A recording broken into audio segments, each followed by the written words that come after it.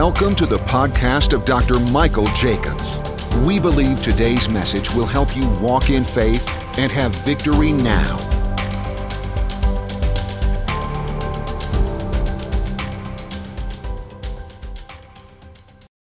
Hallelujah.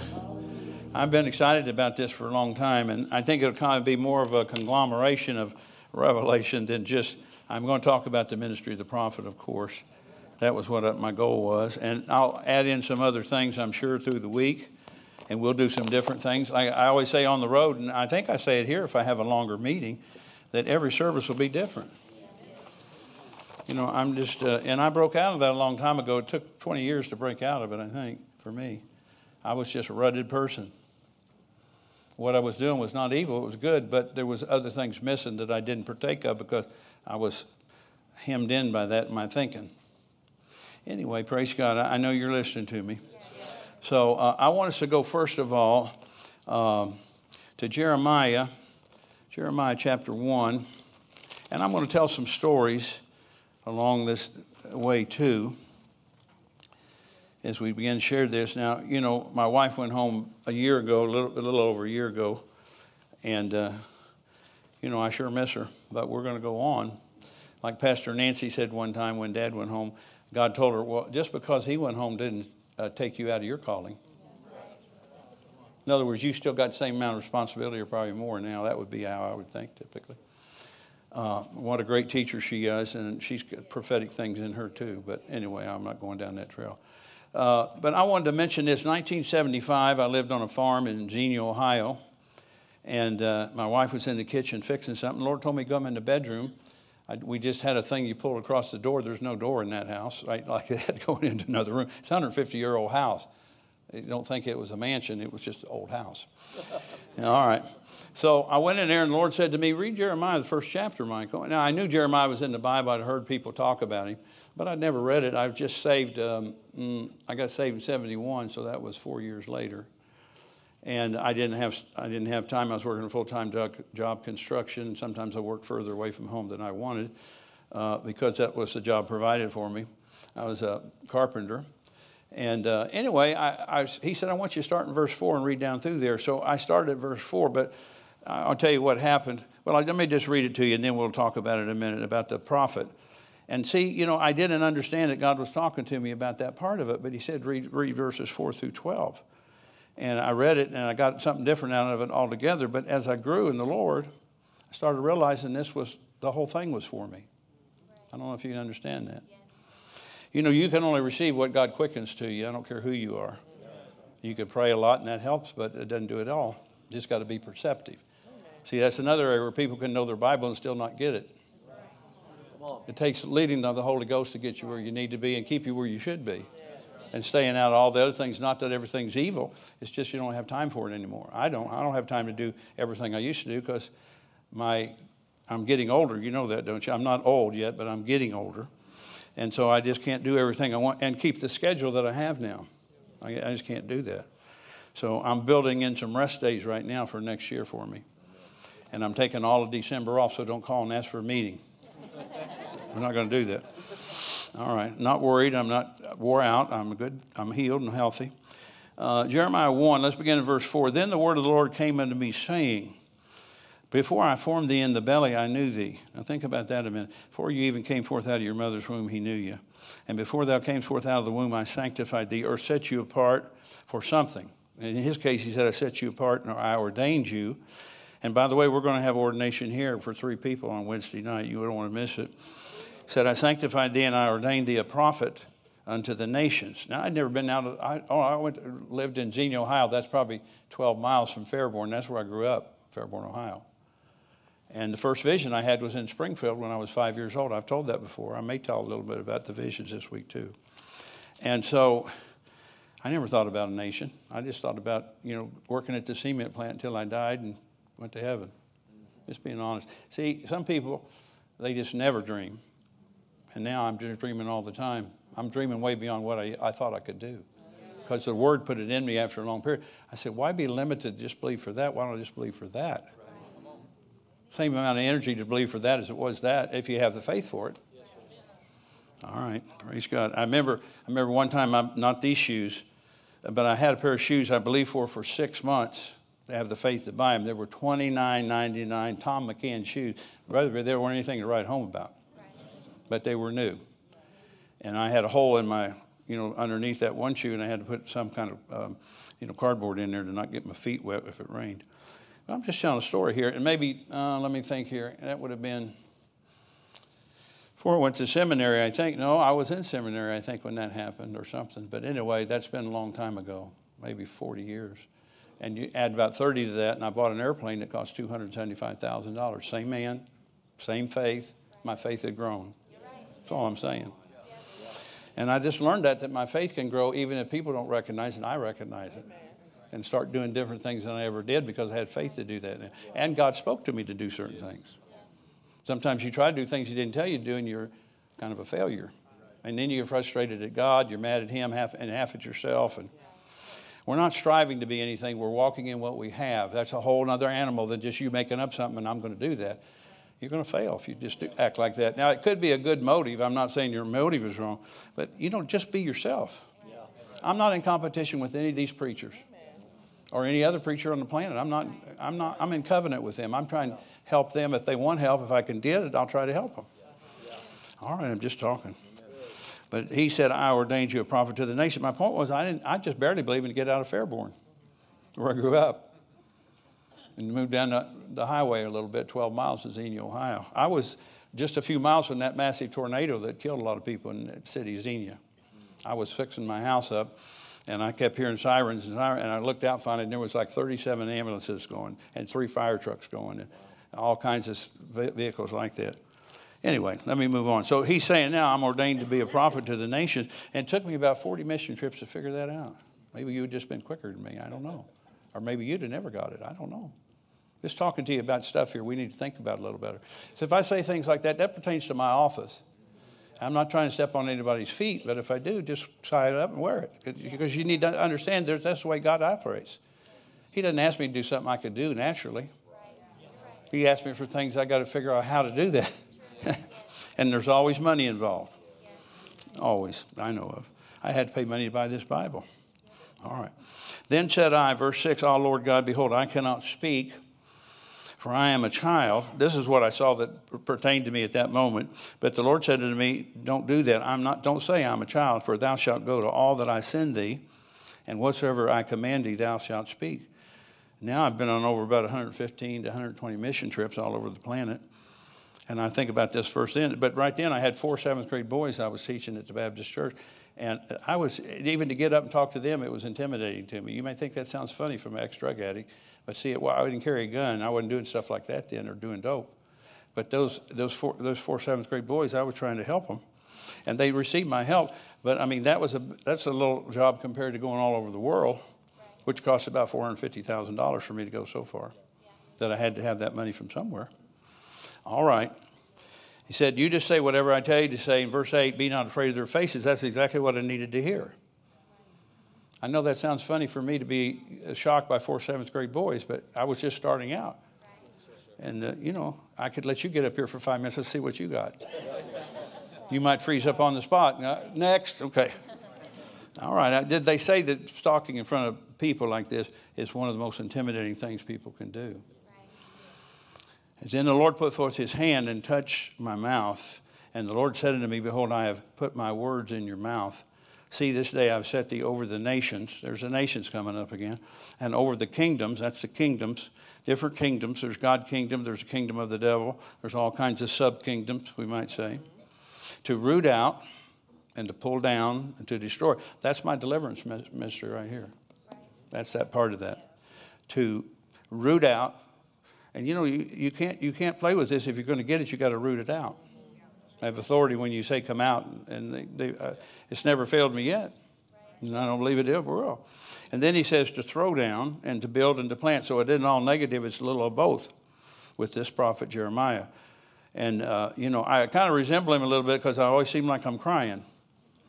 And I said to my wife after I stepped over in that prophet, you think I'm Jeremiah? No. I just said, am I acting like him? I don't know. He's crying all the time. I know that. Moreover, the word of the Lord came unto me, saying, Jeremiah, what seest thou? And I said, I see the rod of an almond tree. Then said the Lord unto me, thou hast well seen, for I will hasten my word to perform it. I watch over my word to perform it. So you've got to keep the word in your mouth and in your heart. And here's an interesting thing. They said the almond tree, I think, bloomed first. So he was able to see things that were coming when other people didn't see that. I'm telling you, there's a move of God on. We don't have it here yet in this church. We're in some level of it. I would say we're in some level, and we're not against it. We're not fighting the Holy Ghost. I hope you're not. I'm not. And I want everything that he wants. And I believe men like Brother Hagin, and of course my spiritual father, Dr. Dufresne, he said it'll be all the revivals rolled into one. And I have that paper somewhere that Smith Wigglesworth said 1939 or something. He was talking. He said the hospitals will empty out. People will be running down the street in their gowns. The doctors will be screaming and running down the sidewalks because all their patients got healed. I know that sounds so far-fetched to you, doesn't it? But you know what could happen? You know, yeah. I mean, all kinds of stuff can happen. So anyway, he's hastening his word. So there's lots of little things in here I'm seeing, not for the first time, but I didn't see it in 1975. And I was in the bedroom. I walked in the kitchen where my wife was, and I started crying. That's all I could do was just point to my Bible and started crying. She said, what's wrong with you? I don't know. I just read that, and it meant something to me, but I'm sure there's more in it. And I was just bawling like a baby. And she didn't know what was the matter with me. I said, I finally could talk. I said, nothing matter with me. I'm reading this. I don't know why that went like that, but anyway, I'm reading this, and it just touched my heart that God was talking to me. Of course, I wasn't thinking I was a prophet. I hadn't even been to Bible school yet. Right. I'm just thinking I'm just a sheep. Yeah. I'm not saying that with disrespect. You know, looking back, if you're just a sheep and you got a good church to go to, man, you got it made. You just bring your tithe and love your pastor and love your brothers and sisters, and you're in heaven, kind of. You don't even got to go anywhere across the ocean. You do like sometimes I do. Anyway, I'm just talking to you here. So this is kind of home base with me. That was 1975, and I don't know if I wrote that down somewhere. Let me look here a minute. I think I may have wrote some other years down somewhere in this material. But I remember one time, I know Donna, you'll remember it, maybe Dale would remember. We were at our church on Slate Run Road. I was having intercessory meetings I did that for 16 years, one night a week for 16 years. People, some of you had a chance, but you missed it. I'm not going to do that again. I mean, I'm going to pray, but not like that. And I remember one night, you remember this, Donna, I think I fell out on the floor on my belly, and then I got up, and God said, I want you to stand up and read Jeremiah 1, 4 through 12 to those intercessors and tell them he's talking to me. So that's the first time I ever said that publicly to any group of people. That was in either 1991 or 93, something like that. Then I had another date. I saw it earlier today when I was studying. I don't see it with my stuff now, but I said it again. And then Dr. Dufresne got in my life, and he saw it immediately because he was way ahead of me, and he was a prophet. You know, God's smart. I mean, you could be a pastor and be under a prophet, but you can't be the prophet if you're a pastor. Right. You could have some inklings of the gifts of the Spirit similar to a prophet, but if you don't have a consistency in those gifts, and I'll talk a little further about that maybe tonight. If I don't get to it, I'll say it another night. You'd have to have two gifts of revelation, Brother Hagin said, and I believe he was accurate. And the gift of prophecy, not the simple gift. You might have that too, because that would be lower than the prophet speaking by the Spirit. You know, and that's another thing I found out. I'm going to talk Thursday night about what does it mean when you're connected to a prophet versus being connected to a pastor. I'm not at war with Jordan. I love him. I respect him. He's not a prophet, and I'm not a pastor anymore. I'm just sticking straight to you. So if I tried to fit myself into being a pastor, I'm in disobedience, and I'm in trouble with God and my own self because I don't want to take the responsibility. Because there's a massive responsibility of being a prophet as well as there is being a pastor. What I'm saying, get in the right slot and stay there. I met some pastors. They said they were pastors. Then the next time I met them, they were in a Bible school somewhere in America, and they stayed there 2 years. Then they left there, came back and started another church, and then they left there and went on the road. They don't know what they're doing. God is not that confused. People are confused. He's not. Now, he could change you from a pastor like I was, but this happened before I ever really went into ministry. 1975, I was saved 4 years at that time, but didn't know much about anything. And I know my pastor did the best he could do, but he didn't talk like any of us talk today, even the sheep in this place. If you're smart, you talk different. You know what I mean? Do you know what I mean or not? Do I need to spell it out? We're just walking with a different drummer. Not just the prophet, just everybody that's thinking and really committed to Jesus, they're walking in a different realm than the average Joe and Betty. Okay. So let's see here where I want to go here. I was going to say something to you about. Okay, and so I began to say that, and the doctor saw it in me at first, and when I was sitting right here, standing right here, when he came off the platform, it had steps all there, I was just like right here, and he came up and gave me a bear hug and said, let what I have go into this man.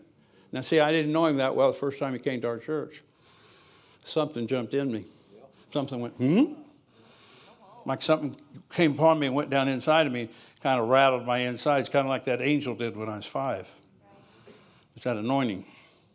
Let what I have go into this man. It's kind of like a Smith-Wigglesworth thing, but he didn't know me after the flesh. That's only, I think, the first time he'd ever seen me in the flesh.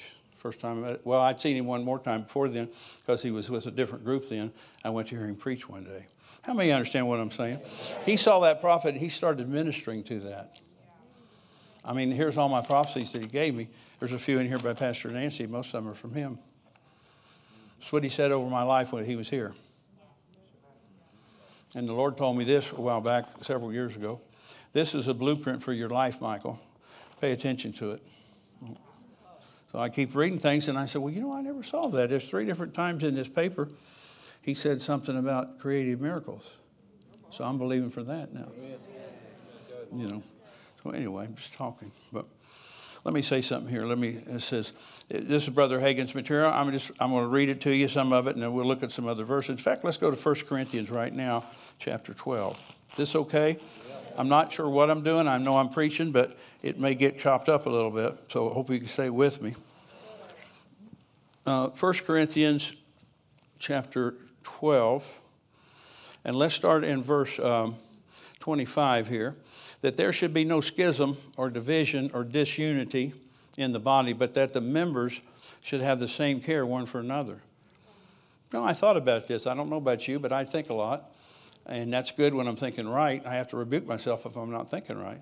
But I thought about this for a long time with Brother Michael and Elaine. And I gave him a word. I don't know if she was in that meeting. I don't know. It was at Pastor Keith's church in Brentwood. He was laying out. I'd ministered to him. He fell down. And I kicked him on the bottom of his shoe. I don't know if you remember that. And said, God said, tell you get back where you belong in Mexico. Now, see, you're laughing at it, but there's something to that. I don't tell people stuff like that unless I'm sure that's what God said to me. And they're going. I didn't make them go. If they didn't want to go, they could stay home. God doesn't make you do stuff, but if he tells you to do it, then you need to do it or you're in disobedience. And you become a bigger target for the devil than you were before you tried to believe that. All right. So we should have the same care one for another. And where one member suffers, all the members suffer with it. When my wife passed away, it was difficult for me. I'm sure you understand that. But, and the whole church was in that with me. They loved her too. I think most of you loved her. I don't know about anybody who didn't like her. She was probably easier to handle than me by far. I'll give you that. That's fine. Now you are, notice that, now you are, you're not going to be, you are the body of Christ. You're the body of Christ. I don't know if I told you this. I had a little mini vision. I may have told it in this church. I don't know.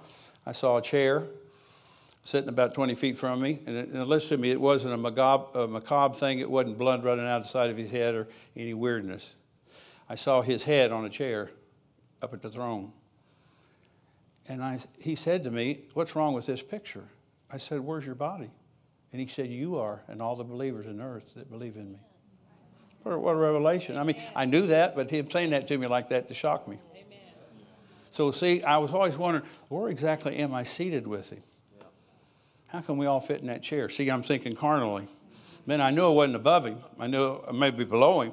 Could it be beside him? But that settled it for me. He just had his head in the chair, and he looked back at me and he said, what's wrong with this picture? And I said, well, where's your body? He said, you and the rest of them are my body in Christ. So we are seated with him. Do you get it? Not beside him or under or above. We're seated with him in the Spirit. You have to understand that from a spiritual context. I don't watch weird movies. I don't watch The Walking Dead where people chew each other's brains and stuff. What is wrong with you people? You need deliverance is what you need. I'm not being funny with you. I'm telling you, you need help. I heard this one lady on Good Morning America. It's about 5 years ago. I don't watch that anymore. I don't watch hardly any TV. Occasionally I do. And sometimes I'm sorry I watched it. Then I have to repent. I'm sorry, Father. But not often, because I don't watch a massive amount of TV. But this girl's on the TV, the main person. Oh, I just love that show. I watch it as often as I can. What is wrong with that lady? She's educated. She can talk normal. She's halfway decent looking. But she's a nut. Who would want to live with that? Your wife's watching gory stuff like that. Be one thing to watch. Everybody loves Raymond.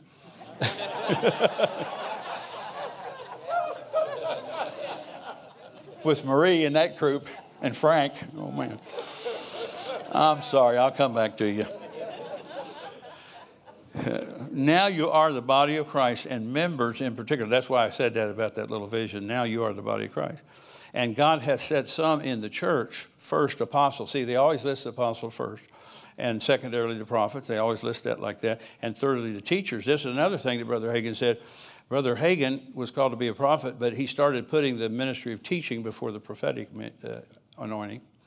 And God talked to him about it and said, you're messed up because you're not doing this right. He said, what do you mean? I've always said in the Bible, this order, the prophets and then the teachers. You're doing the teaching now. You don't hardly get over in that prophetic anointing.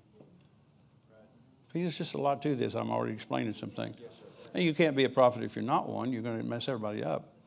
Because you're not operating right unless you can operate in that okay. And I didn't learn it over a day or a night or a decade either. But he put some in the church were apostles, and not all of that, just some. And then teachers, and then after that, miracles and gifts of healing. That's the two gifts that go with not only the prophet, but goes with the evangelist, the real evangelist. And then helps, that would be the other not a fivefold ministry gift, but it is a gift, and it's a ministry of helps to the church. You don't know, I don't know how much that my staff has done this last week or two to get ready for this. Massive stuff.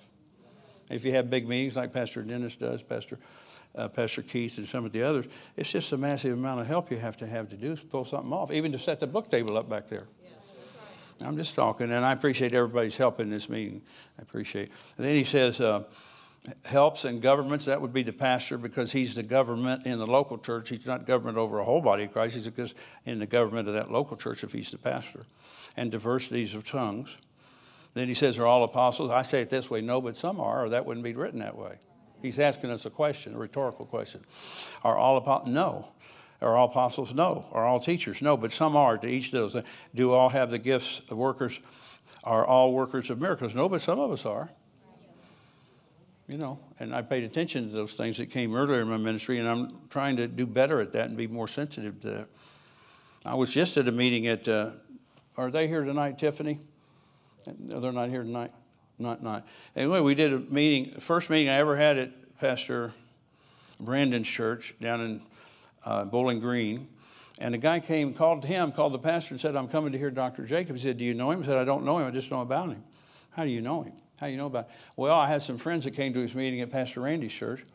And I don't remember praying for him. I don't know. If they walked in now and said, I'm the person, I wouldn't know him. And he said, there was a lady I know, and she was real crippled with arthritis. He prayed for her, and it all left her, and she just running everywhere all over town. That's what he said to me. Then he had a friend that was a male guy, not, just a buddy. And he came, he had last stage of cancer, both his lungs, and he was given a couple months to live or something like that. And when you prayed for him, he got totally healed. Now, I didn't even know that. A guy in a wheelchair is telling me that. And I said, well, what's wrong with you? He said, I got in a motorcycle accident quite a ways back. I said, well, I'll pray for you. And I did. Now, he didn't get up then. I don't know, maybe he will. I just don't turn my faith off. Amen. All right. So he's talking, and these things down through here, verse 30, have all the gifts of healings? No, but some do. Do all speak with tongues? Not the ministry gift of speaking with tongues and interpretation. This is talking about that level. These are ministries, verse 30, actually verse 29 and 30 are talking about you have a ministry like that. Like we had with Pastor Keith. My wife was alive. I mean, she would look at me a certain way, and I knew something's coming. That meant I'm going to pray in tongues over somebody, follow me. She never said a word. She just looked at me. Okay, here we go. And Pastor Keith was sitting over there where Pastor Cody's sitting. You may have been here that Sunday night, and I walked over to him. Diana spoke in tongues, and I said, it's time for you to go. And I thought, you want to take that back? You didn't want him to go. But God said, it's time for you to roll on, something like that. And he knew what I meant. And then we were up here in a meeting. Diana was sitting over there. I don't know where. Maybe I was on the platform. She gave me that look. It was a good look, not a mean look. Just follow me, will you? Okay. So she went that way. I went this way. She went that. And over here, and you were sitting, I think, right here. Said, you're going to be successful as a pastor and because you're not impressed with country music and NFL stars. Something like that, you know. And you're going to start. And then I hesitated. I said, I don't know if I should say that. So I'm going to say it. Somebody's going to give you hundreds of thousands of dollars, 50s and 100,000s. He called me. That was in December. We had that 3-day meeting. And then in January, he woke me up. I was at Pastor Nancy's out at her meeting. And it was early out there in California. And he called me, and I was waking up. Yeah, he said, hey, somebody gave me $150,000, wasn't it? He said, you said don't get excited, but he said I couldn't finish my hamburger. That's what he said to me. I wouldn't have finished it either. I'd probably threw it up in the air and went, wow! You know, it sounds like a lot of money, but as I get older, it doesn't sound that much anymore. Just people that never have money feel like that, don't they? And I'm not throwing that at anybody as an attack. I'm just talking. But you ought to get used to being able to handle more money as you grow older and figure out what you did wrong when you were younger. And God will bless you. And I always say it this way, stay on the giving side of life. That's all I'm concerned about. I'm not concerned about the reaping and the harvest. It's coming. It always follows the planting.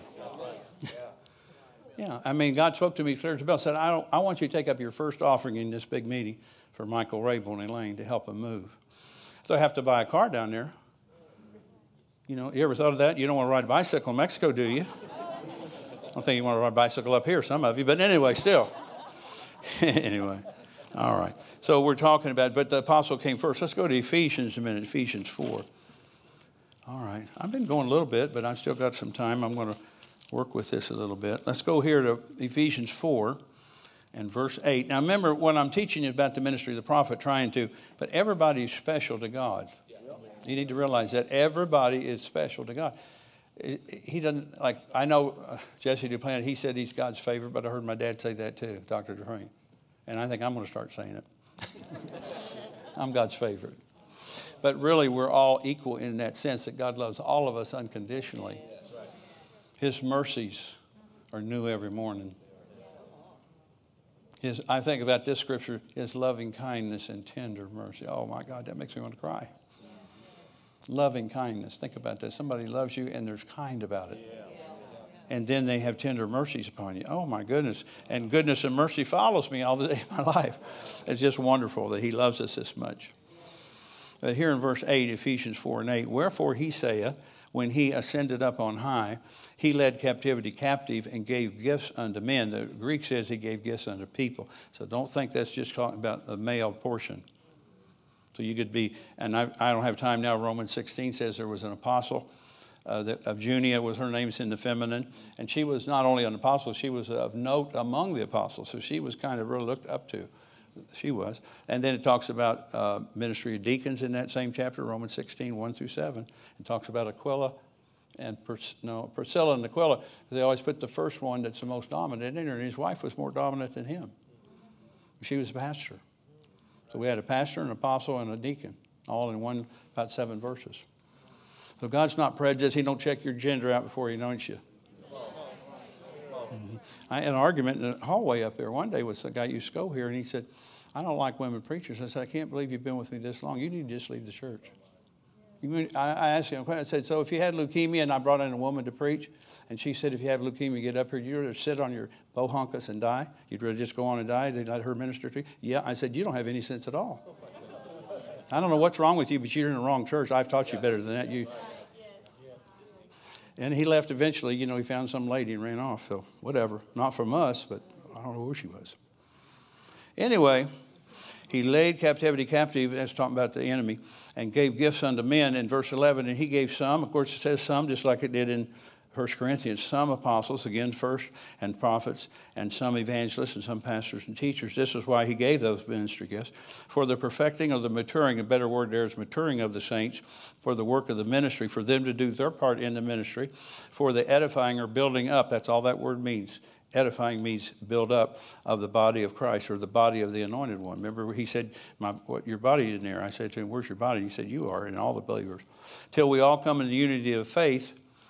So faith must be very vital to us, and all of us come into the unity of faith and of the knowledge of the Son of God, that'd be Jesus, unto a mature person, unto the fullness of the stature of the fullness of Christ, or the fullness of the anointing. That's what we're going. So you would need all 5 of these ministry gifts to get the church mature. I know whole denominations, the one I grew up in, Baptists, they didn't believe in apostles or prophets. And the people they called evangelists, they were not.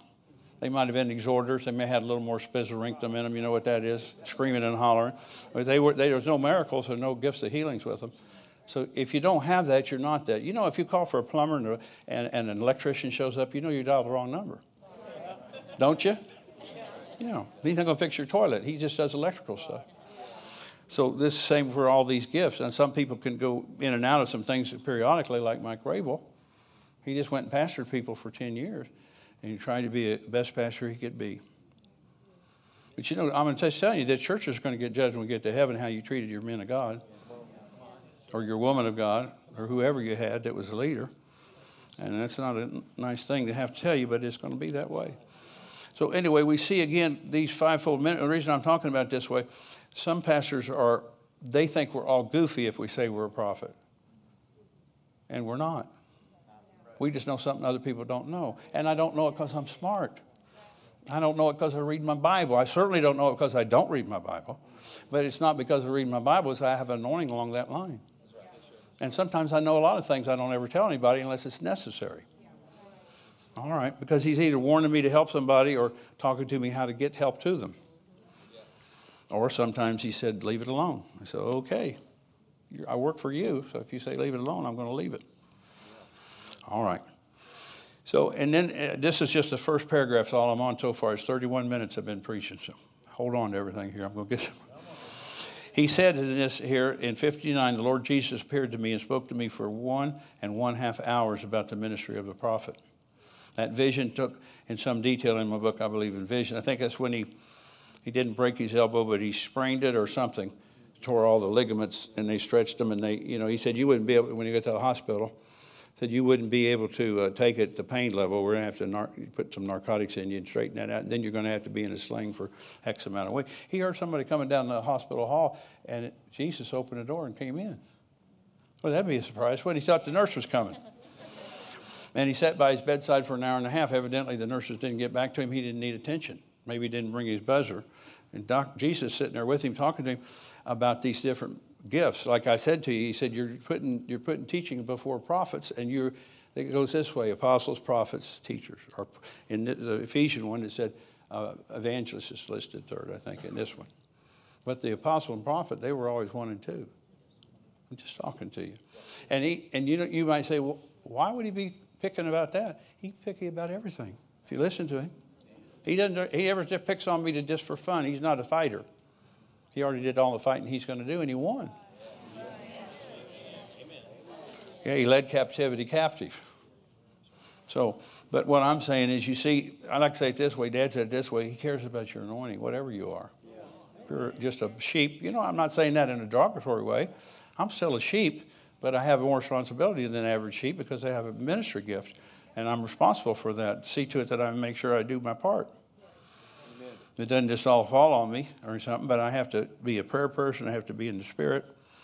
And he said the Lord appeared to me in 87 and spoke to me about the ministry gifts, notably the offices of apostle and prophet. Just what we read. And he has it written out here, what I just read you. And then he says, are there prophets today? Some would tell us that the office of the prophet has been done away with. They did in my church. There's no such thing. Healing done away when the last apostle died. And there sits one right there. And let me say this. It wasn't the apostle that mattered. It was the Holy Ghost. He didn't die. He's the one that anoints you to be an apostle. Or a prophet or a pastor or a combination of pastor and teacher. Or some pastors, maybe they're not as good teachers as others. That's all right, as long as they love the sheep. Wouldn't you rather you could be taught by somebody that reads their Bible and has a heart for you, but some people are just strongly anointed to be a teacher, and they just get up and say all kinds of things. You go, where did they get that? And then they show you, go, well, it was all there at the time. I didn't see it. Okay, but then what Brother Hagin said and my spiritual father said, what's God doing right now? He's building strong word and spirit churches. Not strong, just word churches. You got to have the word, that's true. But you got to have the spirit with it. I'm just talking, that's important. Should be to all of us. Not that we're all running every day, they say hanging off the chandeliers. We don't even have any. We got these track lights, but we're not going to run a rope around it and let you swing around or something, okay? So he says, some would tell us also the prophet's been done away, that there were prophets in the Old Testament and the New Testament, and there are none today. There's no scriptural evidence for that. This Brother Hagin talking. I'm just giving just a couple of things that I think are important. Some say the only ministries we have today are evangelists, pastors, and teachers. I think I already told you, the Baptists, that's what they believe. The Word of God makes no distinction. Now, there might be an edgy Baptist that believes something, an edgy Methodist. And really, the Episcopalians, I think some of them are ahead of us. I don't know if that makes sense to you, and the Catholics for sure, because they believe in miracles. Yeah. It seems to me that the list here, he's listing all the fivefold, stands or falls together. Either you have them all five or none of them. And he put them in here to perfect the church, or mature. He should use that word, mature the church. You can never get mature just through those other three gifts. That's what he's telling us. Now, you don't have to. Now, here's another thing the body of Christ got off in. It distracted a lot of people and messed up a lot of churches. You got to have a resident apostle, a resident prophet. I don't find any scripture for that anywhere in the Bible. If you find it, you could send me a little letter. I never heard that before. And when Jesus was in the earth, he was all five in one, because he's the only body of Christ that was available in that time. Okay, because he was the anointed one. And you have to have the anointing to stand in any of these offices. And of course, that anointing can be expanded. It can become more stronger. I remember Dr. Dufresne said something, I think, to me too, and himself. He said, Lord, God told him you're going to start out at 15%, but then it's going to move up. And then later in life, he said something to him about me, about 35%, not that I was better than him, just in a certain area that I would grow in, and then to get more as you pay attention and become skillful. See? Sometimes there's things you can say, but God would maybe say, don't say that to this group, because you're going to mess them up instead of help them, because they get mad you say that. And sometimes I will say things that get people angry, but I'm not intentionally getting people angry. I'm just talking for him. And I judge myself on that. I don't know about you. I'm quick to judge myself. Am I out of line? Then I need to repent. But if it's just the anointing ramping up a boldness to me, then I need to accept that and not pull back from it if it's something that needs to be said with some force. All right. And then he says, are all the saints perfected yet? And the answer would be no. Is there any work of the ministry going on today? Does the body of Christ need edifying? Yes. Then all these ministry gifts should be in operation. These ministry gifts will be necessary until Jesus comes for his church. I want to read this little part, and then I'll branch off here for a minute if I can do that. Let me find this other material here. I had some other material that I think would help us. So he says, what constitutes the office of a prophet? This is important. This is how I believe too, but this Brother Hagin's little book that I read. He says, commenting on what the New Testament Greek says concerning the prophet, an outstanding Greek scholar said, he speaks from an impulse of a sudden inspiration, from the light of a sudden revelation at a given moment. So sometimes I may be doing this, and another minute I'm over there and I'm telling some story. It doesn't look like it relates, but it did because God told me to say that. And sometimes different people are sitting there that you didn't know anything about what's going on internally, and we're hitting it, where they say, well, that's me. Either they make an adjustment with what I just said, or maybe I would say, well, get up here, I'm going to pray for you, and then they get up and respond in a more fully deal. He said, still talking about the prophet here, the idea of speaking from sudden revelation seems here to be fundamental as relating either to future events or the mind of the Spirit in general. So it could be about the future. I would call it a word of wisdom out of a prophet. And I get that sometimes. I remember I gave that prophecy. Where are you at, Dale Tillett? Are you around here? Yeah, remember that prophecy we gave in 1995? We were going from the chair to the pulpit. I still have a copy of it, and it's all about our church, this church. The ministry here would change. The music would change. Just about everything I said, God said it's going to change. It took us about 20 years, but we already got it. That was in 1995. I left my chair on the pulpit to walk to the pulpit. It took me about 8 seconds. When I hit the pulpit, I started prophesying. It was about a page. You remember Crystal, she's nodding at me. Maybe some of the others were here during that time. So that meant if we didn't want to change, we either leave the church because we don't like it no more, because we changed something. We need to get more mature than that. You know, and in the natural, if somebody is got something wrong with them, you would want them to improve. You want them to improve. I was looking at that little video. James, you know this. I know you do, Dennis, about, is she here, her and her husband? Katie and Joe, are they here yet? Tonight? Oh, they're flying tonight. She has a sister that's got a little boy named Nixon. And they told me, Katie and Joe, they work for Dennis Hannibal there. They're on the praise team. He is, and she's a school teacher, I think. And they have this little kid. I think he's 7 or 8 now, maybe, something like that. Is that anywhere in the ballpark?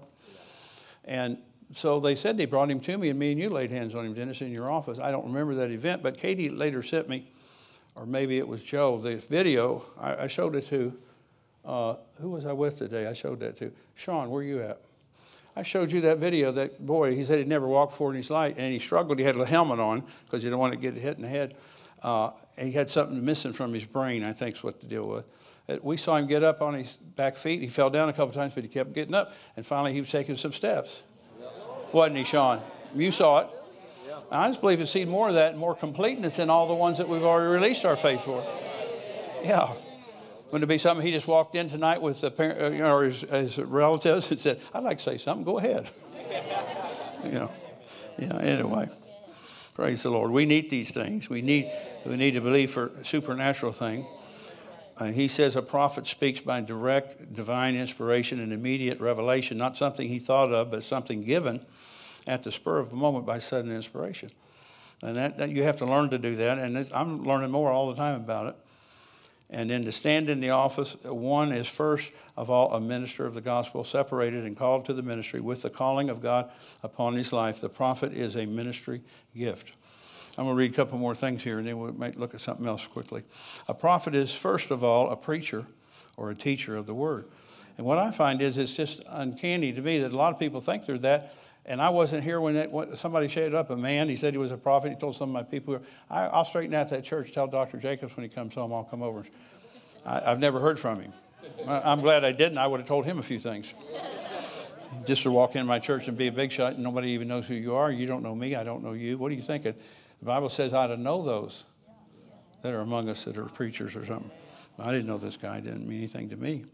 I'm not mad at him, but he's out of line. That's what I'm saying. You don't do that. There are no prophets among what we call the laity, because a prophet is one who's called to full-time ministry. A layman may prophesy, but you're not a prophet just because you prophesy. I think that's a misconception that people get, because I prophesied once or twice in a public service, then I'm a prophet. That doesn't mean you're a prophet because you prophesied once or twice. You could even prophesy regularly. And in your prayer life at home, personally, you ought to be doing that always. You should have been doing that 10, 20 years ago. I do that sometimes, or I pray in tongues and I interpret what I said based on 1 Corinthians 14. Not every time, but many times. Or it'll hold on that, and I say, I'm listening, Father, if you want to say something. And if he doesn't say something, let's put it on the shelf, and maybe 2 days later, I'm driving a car down somewhere. He says, I wanted to talk to you about what I said to you Tuesday. Okay, go ahead, I'm listening. And he'll tell me what I was saying in the Spirit. I didn't get it perceived yet. Am I making sure you listen to me? You're here listening. Paul encouraged the entire church at Corinth to covet to prophesy. See, it should have been more common among us. It's kind of like that verse I've shared with you many times, the unlearned. They didn't even know what was happening in the service. It didn't matter that you did it or didn't. They're not listening. They're not understanding that. They should have paid attention and started learning. This must be what's trying to happen here. Not everybody get behind the mic and try to prophesy. That's not what I'm teaching. That's silliness. But I'm just talking to you. It's helpful. I'm hoping it's helping you.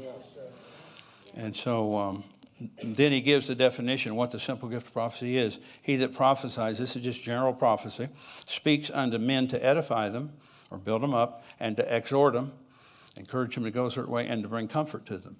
Yet the answer to the question, are all prophets, is obviously no. 1 Corinthians 12:29, I just read it a minute ago. Distinguish between prophesying and the gift of the prophet. That's what he's saying here. Okay, let's see if I want to. Okay, here's what he says, and I'm going to call this conclusion, and I may talk about something else for just a minute. To stand in the office of a prophet, you might say, well, you have to read it all. Well, I'm trying to read it to not miss the context. Yes, sir. And he's just smarter than me, and he was in this almost 70 years, and I've just been in ministry 45. I think he's got it on me. Plus, he's a very unusual person, Dr. Hagin, Kenneth E. Hagin. To stand in the office of a prophet, one must have a more consistent manifestation of at least two of the revelation gifts, and he mentions all three of them. The word of wisdom, which is normally what you should do in a certain situation, and a lot of times concerning the future of an individual or a church or a nation, or depends on what level you're at. And also the word of knowledge, which is probably the most thing that I operate in mostly, or discerning of spirits and operate in that too, plus prophecy.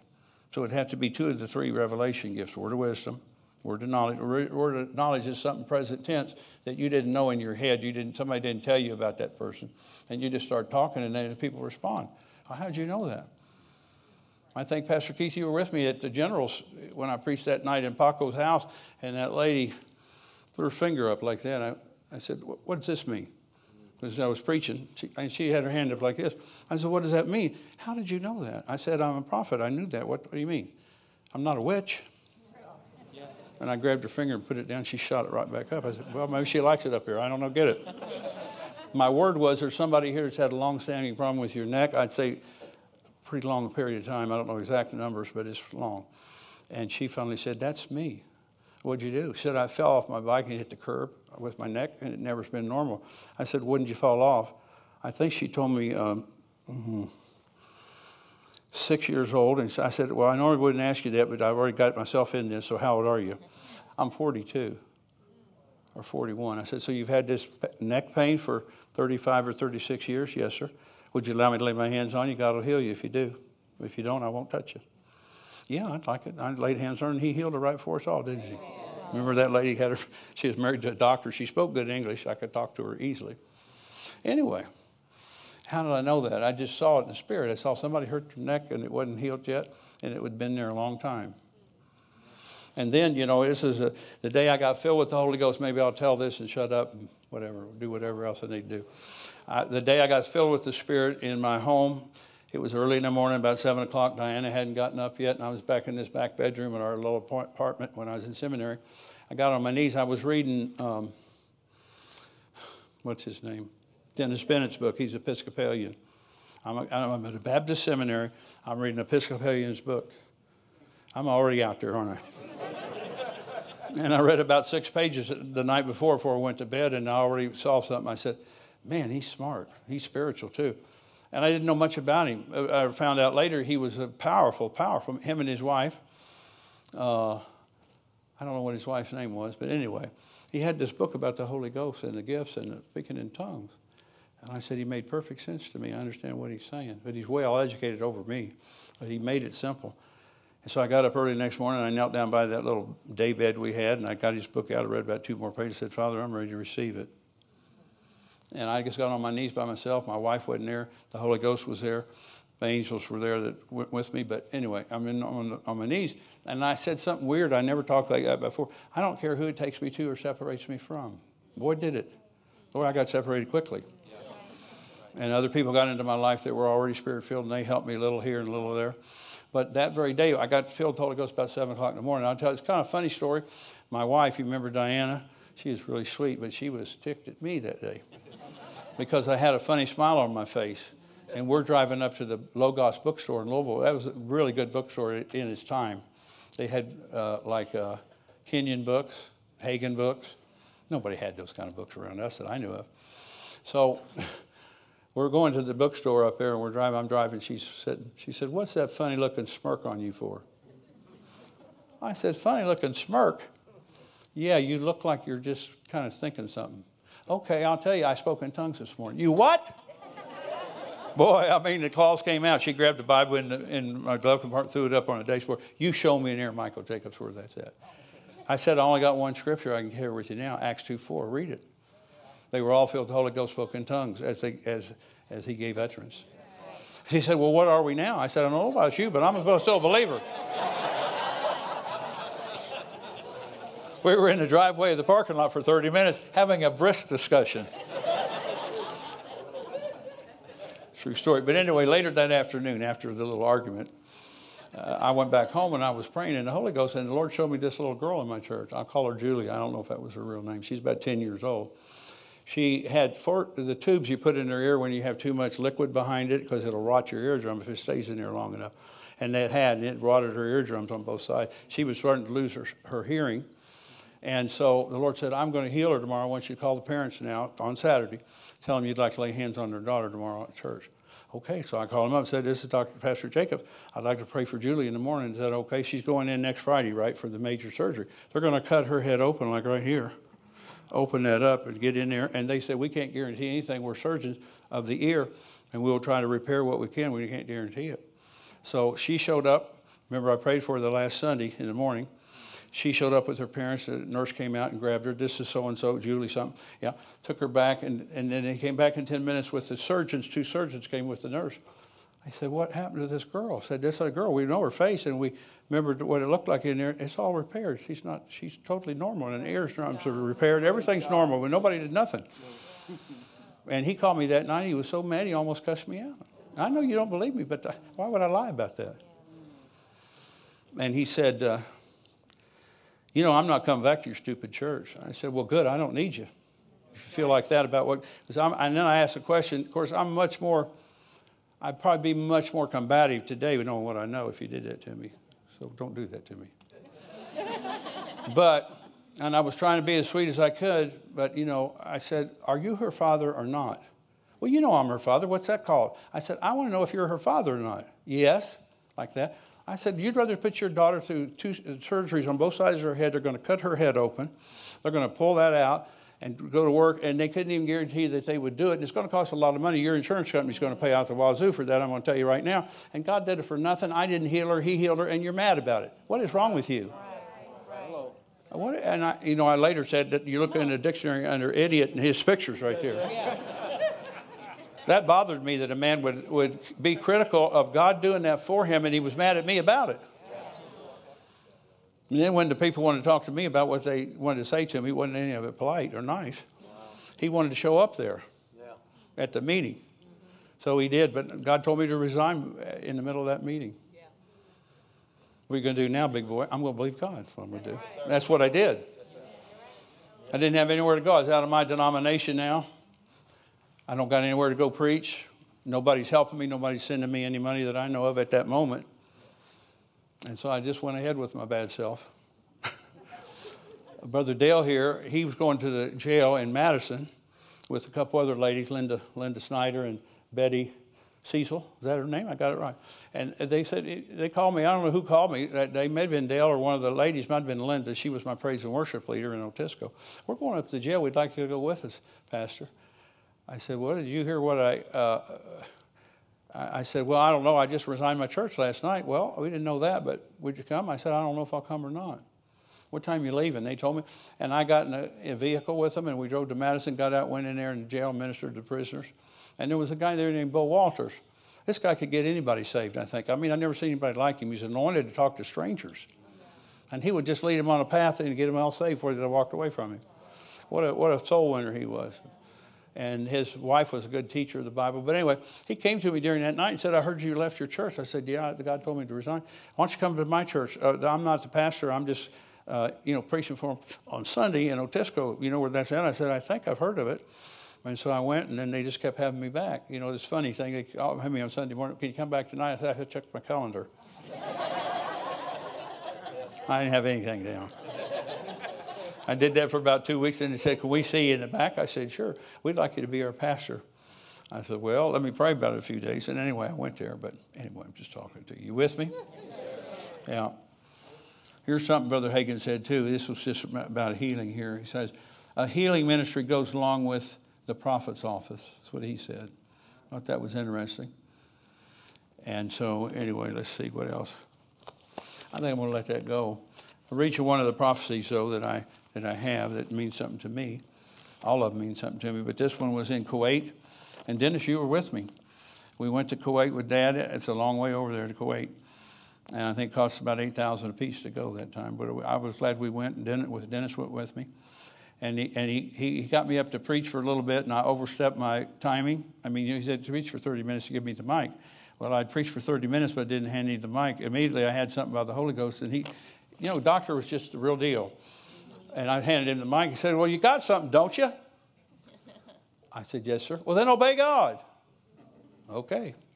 So I had words for people's spines and backs. They all came, they got healed. Then he came, all of a sudden he's right here on me. Hit me in the head and down. I fell on that Persian rug. Oh, it was something in the sand underneath. It was so comfortable. We were only 4 miles from Iraq right then. And he began to say, I was on the floor looking up at him, and he was standing over me. He said, as you've walked in the footsteps of the prophet, and pointed to himself, because I've been with him for many, many years now, you begin to make your own footsteps as a prophet.